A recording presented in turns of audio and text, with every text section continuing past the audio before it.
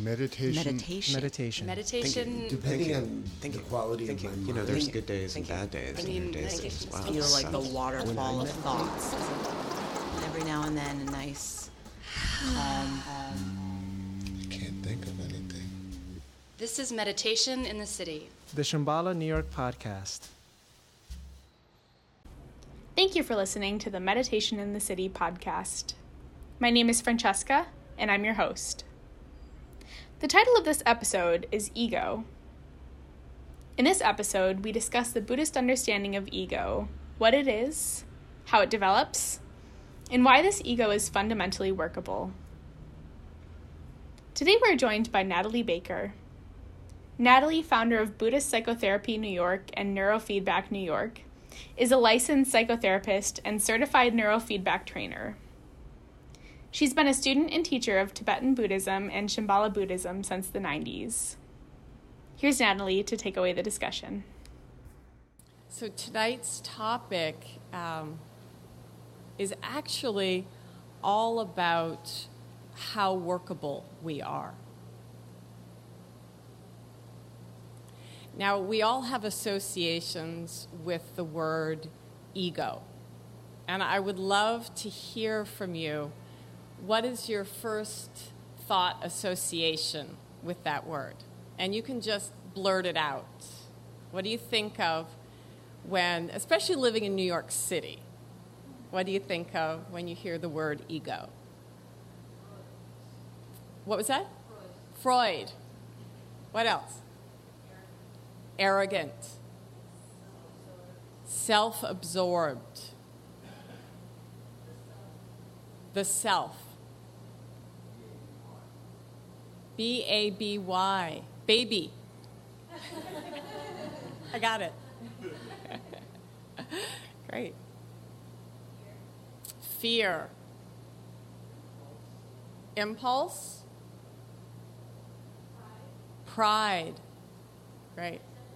Identity. Intelligence. Defense. Solid. Narcissism. Yeah. Such a big ego. With the exception of one or two of those descriptors, they were all pretty much negative, right? So, are we screwed? You know, it's important when we're studying a new topic, whatever the topic is to first be aware of what our preconceptions are. So what our ideas are coming in, so that we can be aware that we're going to filter things. It's guaranteed that we're going to filter what we hear through our own preconceived ideas. So the Buddhist definition of ego is very different than our preconceptions. Trungpa Rinpoche, who started the Shambhala centers, one of the unique gifts that he gave to his students was he really immersed himself in the culture so that he could speak to the language and the culture and the preconceptions of the West, particularly of America. And one of the things that he said over and over again is that ego is a mistake.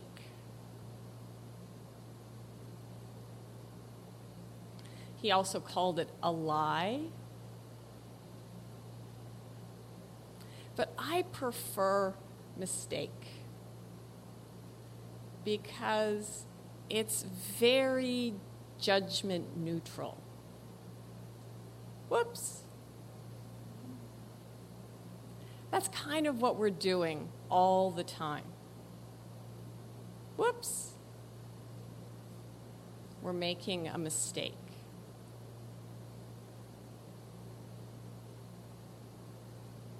And not even a big one.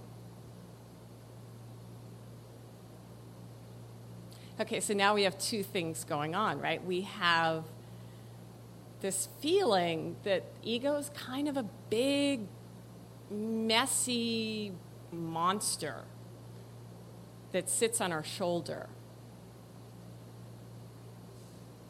And then we have this idea that's being presented that ego is a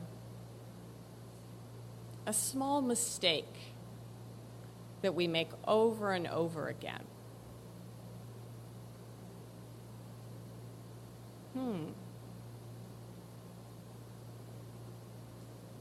But interestingly, I don't think anybody would be here if on some level you didn't also experience ego as, this gentleman said in the back, intelligent.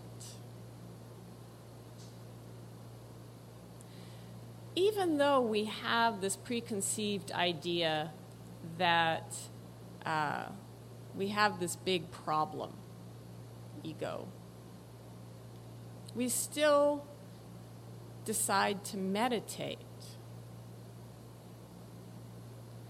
Sit on a cushion, label thoughts thinking, and come back to the breath.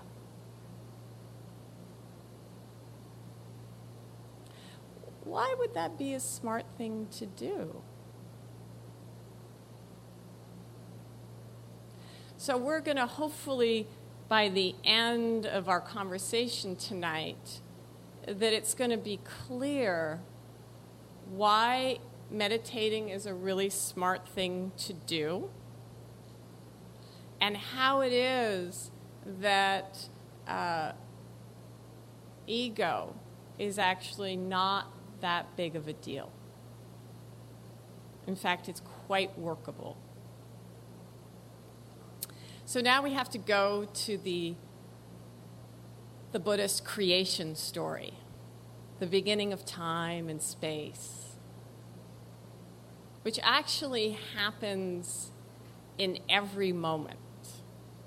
So this is something that is particular about Buddhism, the Shambhala tradition, Tibetan Buddhism, Zen Buddhism, Theravadan Buddhism, is that we're more interested in the creation myth as an event that's taking place all the time, as opposed to an event that happened way back when in history, when another mistake was made.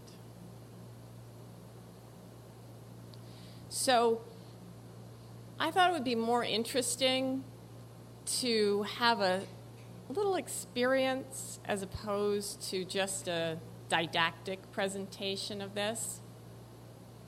So if you're game, I'm going to lead you through a short exercise, really short, that hopefully will start to lead you into the experience.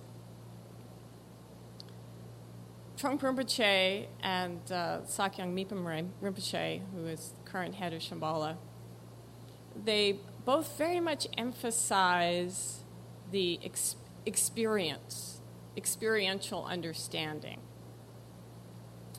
And while we can talk very conceptually about this topic, I think because we're new practitioners, I'm assuming most people are, one of the biggest things we're trying to figure out is it really worth it to meditate?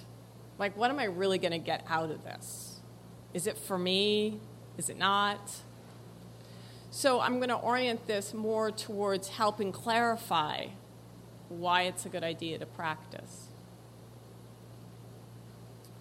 So how many of you are completely new to Buddhism, never heard anything before? Wow. Okay, this is a new era. It's like no hands went up. That's great. So you all probably know then that the seed of everybody's nature, basic being, is fundamentally sane or fundamentally good, basic goodness. And that, like the sun in the sky, it's always there. Clouds may cover it, right? The confusion of ego covers it. But nevertheless, the sun is always shining, even on a gray day. That's our fundamental nature. So, at the beginning of the creation story is the experience of basic goodness, the arising of intelligent space. So what I'd like for you all to do now is this is my symbol for close your eyes. And I'm going to lead you through a very short exercise. And however you want to visualize in your imagination the environment of basic goodness, what it looks like, I want you to do that. But I want to encourage you to make it extra bright. So if it's the Rocky Mountains in the summer, I want you to turn up the vividness of that picture. And I want you to keep turning up the vividness of whatever your picture is of basic goodness until it gets so bright that you imagine shutting your eyes. So then I want you to imagine that now it's dark. You shut your eyes. It was too bright. And you fell asleep. And then, now you can open your eyes, and it's like, now, this is what you see. There's an object in front of you. And at first, that first moment you open your eyes, there's just that sense of an object or objects in front of you. Then you get a sense as to whether or not you like it or don't like it. And you might be looking at me, you might be looking at the shrine, you might be looking at the back of somebody's head right now. And then there's some sense of what kind of relationship you want to have with that object. There's some inkling of an action. And right after that, you give it a name. Oh, black curly hair. Oh, woman speaking. Orange shrine. And then, I'm not really sure I'm into this talk tonight. You know, I'm kind of thinking maybe I should have gone out for dinner with friends. Maybe that would have been a better thing to do. Or what exactly are those bowls on the shrine about? I really never understood that. Then there's a full narrative. That's the process in a very crude presentation, but that's the process of the birth of ego. And that process is taking place every millisecond. So let's go through it again, which is that in the beginning, there's actually a vivid sense of the qualities of experience. And I once asked Ponla Rinpoche, who is a Buddhist teacher, why don't we all just rest in our basic goodness? If that's the foundation of our experience, sounds pretty good. Why don't we just all hang out there? And he said to me, because it's too intense. We actually don't know what to do with the vividness and the clarity. And so we shut down.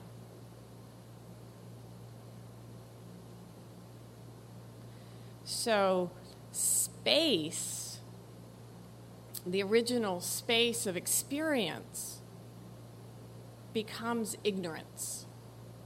We actually ignore. And in that process, we forget.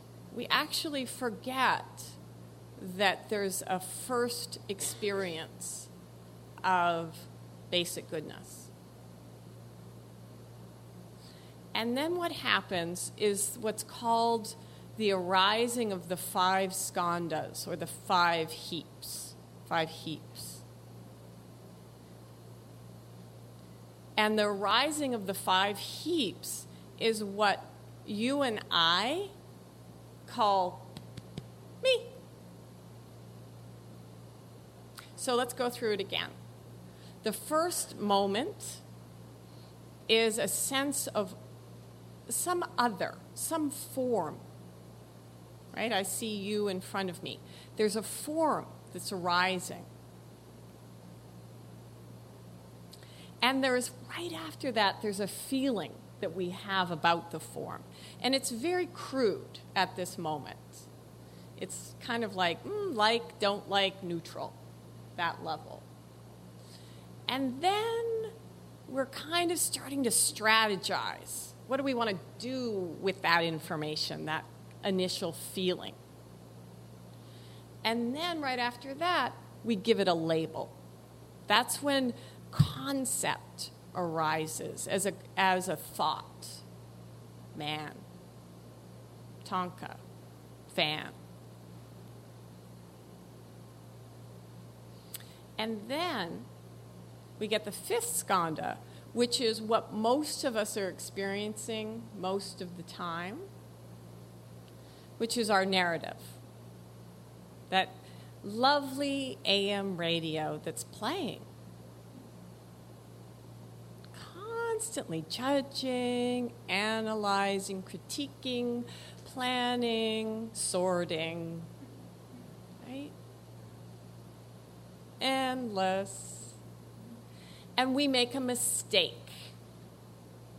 We take those 5 heaps of experience, registering form, having a feeling, having a sense of a way we want to be in relationship with that object, giving it a label, and then having our narrative. We take each of those and we assume, that must mean I exist and I'm solid and I need to defend myself.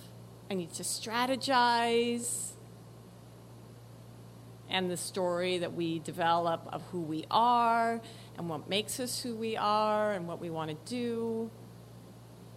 We take these 5 heaps and we conclude, I must be a solid thing. There's a me because I experienced this process. That's the mistake. Whoops.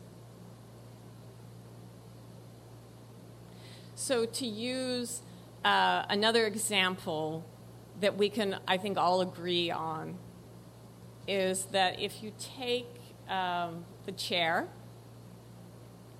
right, that's the 4th skandha label is chair, right? First we recognize there's a form. Then we're like, don't really like metal chairs. Right? There's a feeling towards the chair, and I don't want to look at it, so I'm moving away. I don't like it. And I recognize it's a chair, and I have lots of memories about sitting uncomfortably in metal chairs.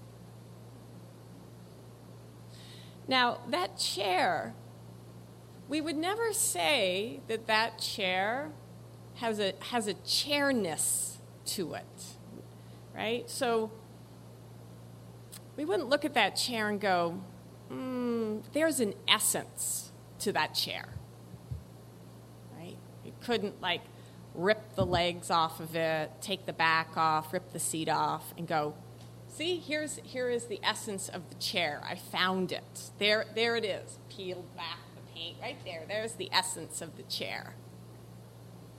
Right? We wouldn't do that. We'd be like, what are you doing? Why are you taking apart the chair? You're not going to find anything. There's no, like, essence of chair. But that's the assumption that we make about our experience. There's a meanness to me. And that meanness needs to be protected and loved, and that AM radio that plays in the head that confirms there's a meanness. There's a me to me. Actually not. Whoops, that's the mistake. Right? We can do, and this is an exercise you do in various stages along the Buddhist path, is you deconstruct the self. Okay, if you have an essence, where is it? Is it in your arm? Most people say no. Right? Your right toe? No. Okay, let's take those pieces off. You're still you, right? But then if we chop off both legs, most people are like, yeah, still me. You see where we're going with this, right? If you take off the skin, what about if you lop off your head? Okay, we got a torso over here, got a head over there. Which is you? If we rip out the heart, Buddhists love to get pretty graphic with it's like death. We love to talk about death, deconstructing the body. So part of what we do when we study Buddhism is we look at our assumptions, right? Because something is making us really unhappy in life. Or something feels not so great. And then maybe the thought arises, maybe I should meditate. Maybe that would help. But we don't really kind of know why we're unhappy, why we have this feeling of dissatisfaction. We're kind of wondering if the constant self-attack in our heads is correct. Maybe there is something kind of screwed about us. So now we are presented with the Buddhist teachings on how it is in every moment that we recreate confusion. The birth of ego, the arising of some sense of I, as somebody said, that's actually a mistake. So now that we're feeling just a little bit more comfortable with our workability, maybe just like a little bit,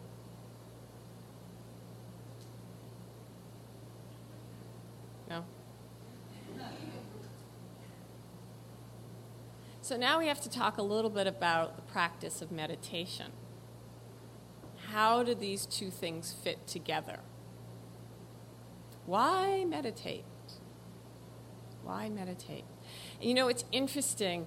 watching the arising in the popularity of meditation and mindfulness, right? Everything's mindfulness this, mindfulness that. But often there is an idea about what I want to get out of meditation. And from a Buddhist point of view, that's slightly problematic. And if we go back to what we were just talking about, it makes a little bit of sense, right? So basic goodness, a fundamental sane being resides throughout this room. But we're not experiencing that, right? We're kind of aware at the level of the fifth skandha, right? The AM radio in our heads, our self-narrative. That's mostly what we're aware of. We're not aware of the experience of basic goodness. And we're up there in our heads and we're struggling. We're trying to figure out like what's helpful, what's not helpful, what should I be doing with myself, how should I relate with myself, what do I do with all these emotions? All right, we're doing our best.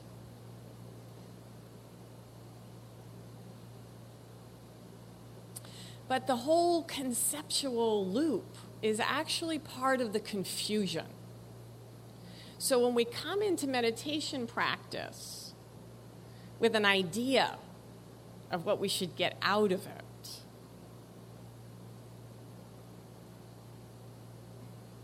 we're still kind of just servicing this confusion. Now, sometimes our reasons for meditating kind of fit with the understanding of basic goodness and then the cloud of confusion of ego arising. But sometimes they don't fit. So when people think, well, I'm going to meditate to clear my mind of everything, not sure that's going to work. Because as you notice, right, it's arising. So one of the qualities of ego is that it's a strong habit. It's a mistake that just keeps getting reinforced over and over again, right? So we pay attention to our thoughts, the narrative. It kind of feeds them, right? That's where we place our attention most of the time. So to have an agenda of getting rid of thoughts might be problematic. It's problematic for another reason, which is that usually when we examine our motivation, when we're trying to get rid of thoughts, it's because we're actually trying to get rid of ourselves. We don't actually like ourselves. We're like, can I just have a clean slate, start over? But actually, this whole ego thing is quite workable when we understand it for what it is. And the speed of this process, right? I mean, talk about it as 5 heaps. But actually, how we experience it as if we're on a speeding train. So those 5 things, they're like one solid big mass, right? And that's why people said things like solid, pride, arrogant, right? Those are very kind of solid things we perceive as solid. But actually, it's not. It's more like film, right? They're actually discrete images, so to speak. But when you run them all together really fast through light, you got a picture that keeps going that's solid. So it's fine to have a reason for meditating. You kind of have to. But it's very helpful to contrast the reason that you have with what the Buddhist teachings actually say about why, from a Buddhist point of view, one benefits from meditation practice. Our logic that gets us to the meditation cushion is good because it got us to the meditation cushion. But then, when we're on the cushion, what are we practicing doing? Practice? Who practices? I just space out. Right? What's the instruction? What do we do? Yes? To always come back to the breath. And to therefore be in the present moment. That sounds good.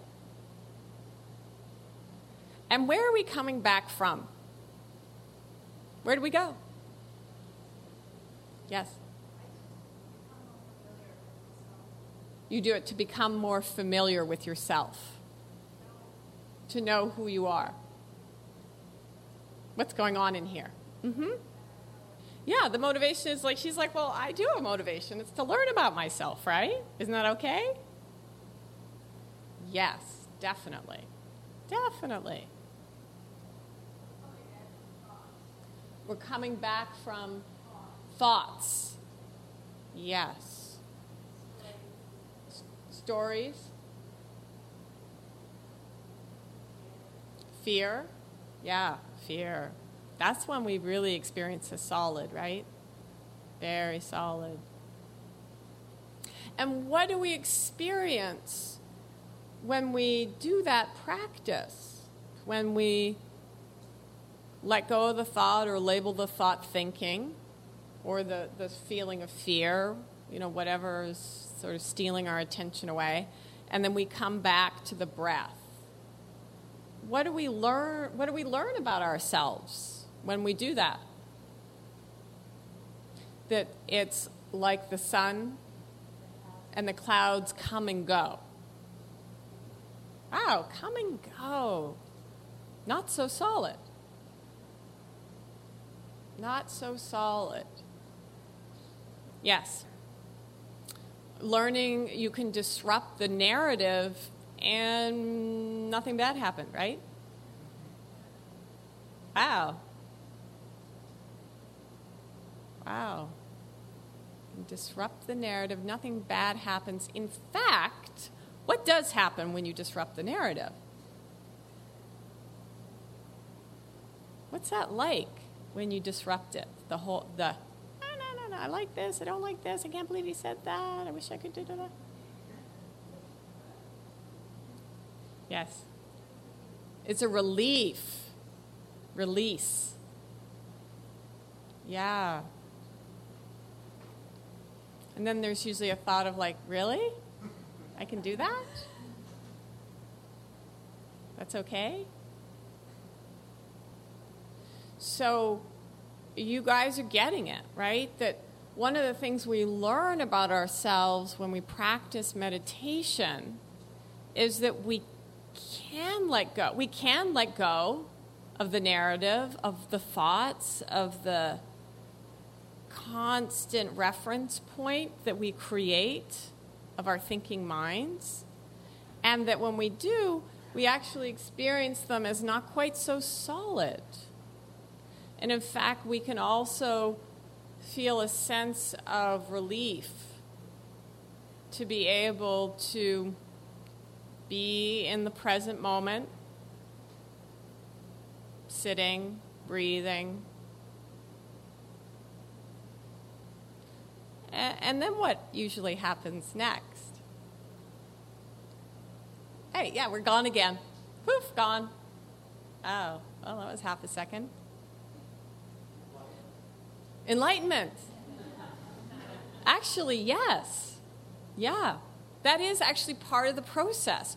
We do tap in to the ground of basic goodness all the time. That's what makes meditation practice a good idea, is that we're interrupting what we're misperceiving as solid. as true, as real as me, we're actually interrupting that constant mistake. We're letting go of fixation on thought. So going back to my comment about it's slightly problematic to have an idea about why we meditate. And that slightly problematic part is that that's part of concept. That's part of the story. That's actually part of the problem, the mistake. What we're examining from a Buddhist point of view is awareness, mindfulness awareness of the present moment without the cloud coverage of concept, of thought. Who am I without my story? Who am I without being constantly distracted by the arising of ego, right? Ego is this mistake, not a big monster. It just has a lot of momentum, right? It's like really it's a speeding train, right? We come back to the breath, half a second later, poof, before we know it, we're just totally lost in our narrative, lost in our story, including the story of like, am I meditating properly? I'm not sure I'm doing this right. Right? And then it's like, oh, but I'm not supposed to be talking to myself? Jeez, how do you do this? So at first, when we practice, we struggle with how do you have an immediate direct experience? What is the experience of the breath, of myself? I mean, we do exist, right? I can see you, you can see me. We do exist. We just don't exist in the way we think we do. We're taking all these separate 5 experiences, glomming them together, and assuming that means there's a solid me, and that narrative in my head must be true. I need to defend myself and protect and strategize, and these feelings I have are true and real.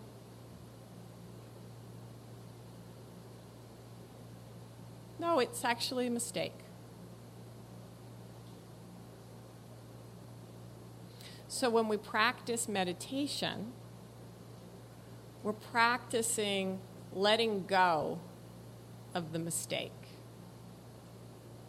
and finding out if I let go of constantly having a conceptual reference point, who am I? If I go in and out with the breath, if I am the breath,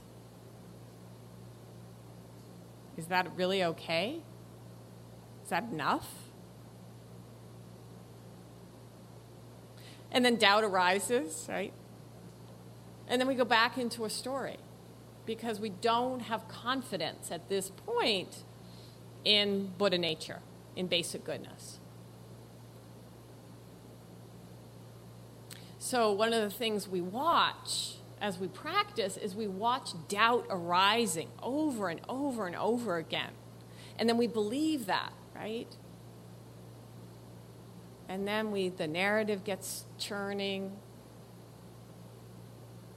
So meditation practice, underline that word, practice, constantly coming back, is the place where we start to experience, it's like our lab, a personal lab we're in, where we start to play with what is my experience if it's not the story I create, if it's not the concepts in my head.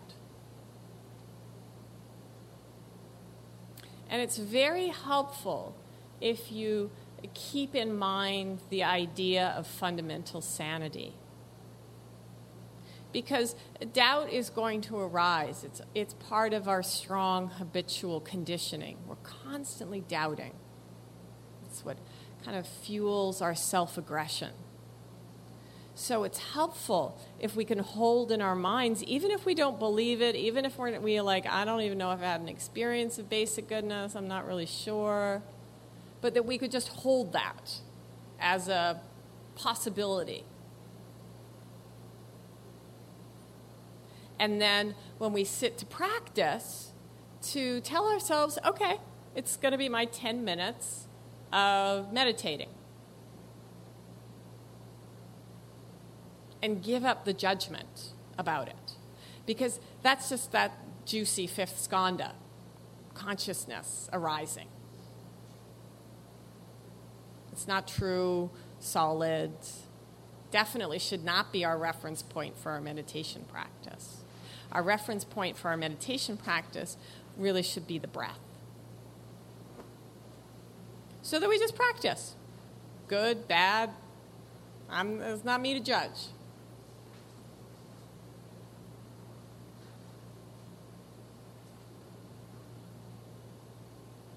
Does that sound like a good time? Yeah. So we could have some discussion at this point if you have questions or comments. Yeah, you're very articulate, and I was wondering if you could, you're a very good teacher, very articulate. Could you say something about the 6 realms? About the 6 realms? After consciousness. Yeah, sure. Let's start. So the reason why the question is coming up about the 6 realms is because the 5th skanda, which is our narrative, the storyline that we create, has the quality of 6 different psychological states. And those are called the 6 realms. And I'll mention them briefly, but really it'd be great if someone really should give a whole talk on them as like the next topic. But the emotional, I'll say something about the emotional quality of each of the 6 realms. The lowest realm is the hell realm, and that's a habitual style of experiencing a tremendous amount of pain and anger, rage. So much so that it's very hard to focus on anything else. And I should say that these 6 psychological styles, we all kind of cycle through them. But, we each kind of have 1 or 2 that we hang out in more than the others. So, and we've all experienced that moment of rage where, like, that's all you experience. So the quality of having a hell realm experience is that there's really not a lot of space. You don't get a lot of choice because it's so intense, the suffering. The next up is the hungry ghost realm. And the hungry ghost realm is characterized by an intense feeling of impoverishment, psychological impoverishment, and a longing to be fulfilled, to be satisfied. And the images of a being with an incredible belly and like a pencil diameter neck and a huge mouth. And so you can see how the setup is such that one never feels satisfied, always kind of hungry for more and in tremendous pain and fear because they never feel like they're satisfied. And when we don't feel satisfied, we feel like our survival is threatened. So both of those kind of lower psychological states, we feel very threatened. The next up is the animal realm. And the animal realm is very driven by basic impulses, the most basic being ignorance. So when we're psychologically in the animal realm, we're all about survival. Like, where am I going to get my food? Where am I going to get my shelter? Where am I going to get my sex? Like, that's really what we focus on when we're in that kind of mind frame. Very much tunnel vision. The next realm up is much greater psychological options, which is the human realm. And the human realm is characterized by the emotion of desire, of wanting, curiosity, intelligence. So from a practice point of view, the human realm is the easiest psychological state to be in order to practice. Because in the lower three realms, our minds are, the suffering is a little too intense. The psychological, emotional experience is such that we don't feel like we have a lot of space and we don't feel like we have much choice. Whereas when your mind is more in the human realm, there's much more of a sense of being able to examine and explore the world, to have a relationship with the world, with give and take. The jealous God realm, these are people who are very much about being competitive, and they have both a tremendous sense of power, but also a tremendous sense of competitiveness and jealousy. You find a lot of the jealous God realm people on Wall Street. They're very smart, very driven, but they know they haven't quite made it to the God realm, which is the sixth of the psychological states, which is the feeling of having arrived. Just content.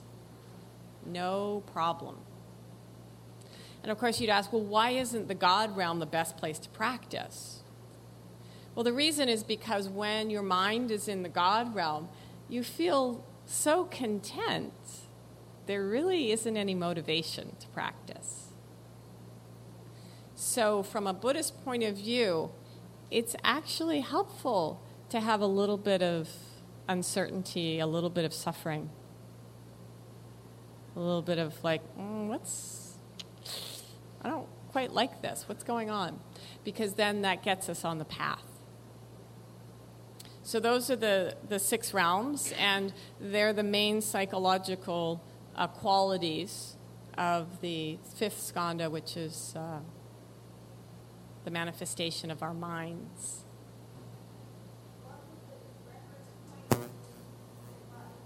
In life, what would the reference point be? Okay, that's a great question. Well, why do we make the reference point when we're meditating the breath? Why choose that object? Because it's always there, right? It's happening, it's in the present, and it's here. So, okay, well, there's nothing sacred about the breath, right? So what we're appreciating is that, okay, well, it's an anchor in the present moment. It's something we experience through the sense perceptions that's arising all the time. Okay, so when we're going throughout the day, we could use other reference points through the sense perceptions. But that's the key part, is that in our experience of our sense perceptions, there is the immediate arising of the experience that is pre-concept. Right? Like if you all just take a nice deep breath, there's a feeling quality to that, right? It's just, we notice it. We don't have to give a big narrative to that.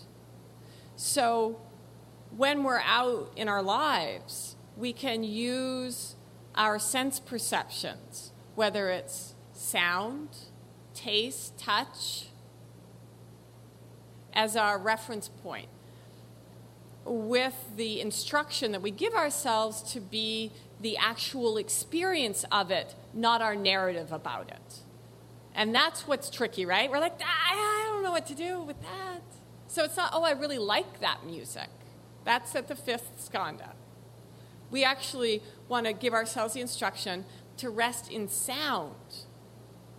Right? So just for a second, just rest your attention on the sound of the air conditioner.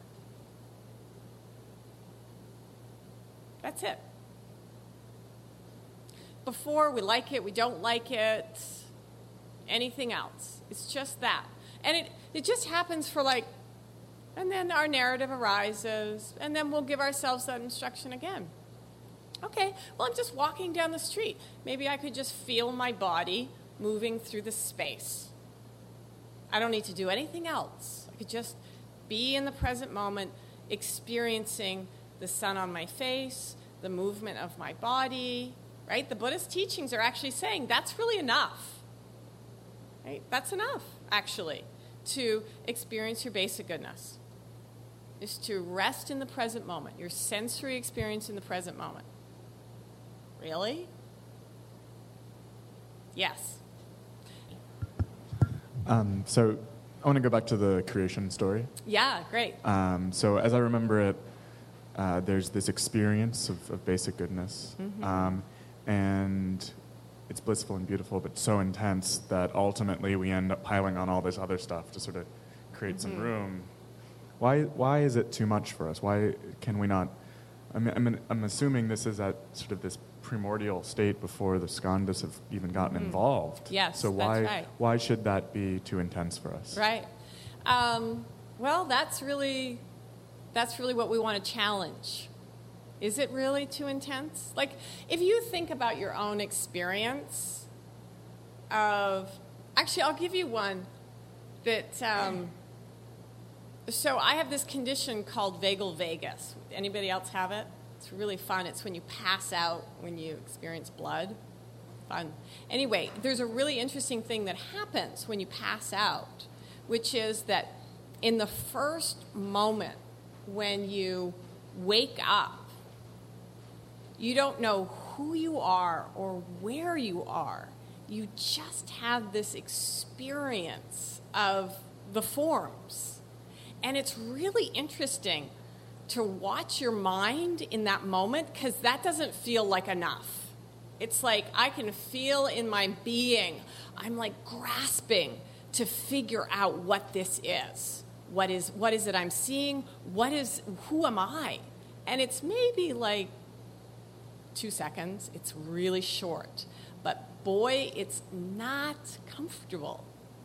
And the question is like, why isn't that comfortable? Why can't I just hang out not knowing who I am or where I am or what I'm seeing? When you find out the answer, you'll let me know. But it's a really important question to rest your attention on. Like, why couldn't I handle that? So, and you can use other experiences as the precursor. So we each have lots of different emotions that we've decided we can't handle. When shame comes up, nope, can't be with that. I got to immediately do something.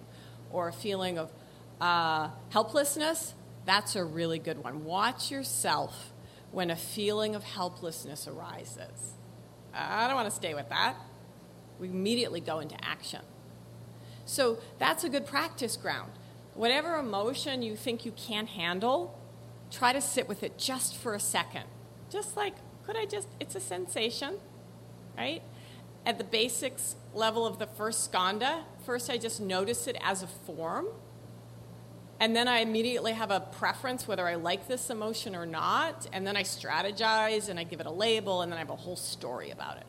But could I practice just being with the immediate felt experience of that emotion, just for like a nanosecond? And then I can like create the whole story again. But could I practice just coming back to the form level or the pre-form letter of just noticing the experience? And that will help direct you towards the bigger question of like, why can't I just hang out with basic goodness? So thank you all for coming. And we're going to have a little reception afterwards if you want to stay and chat some more.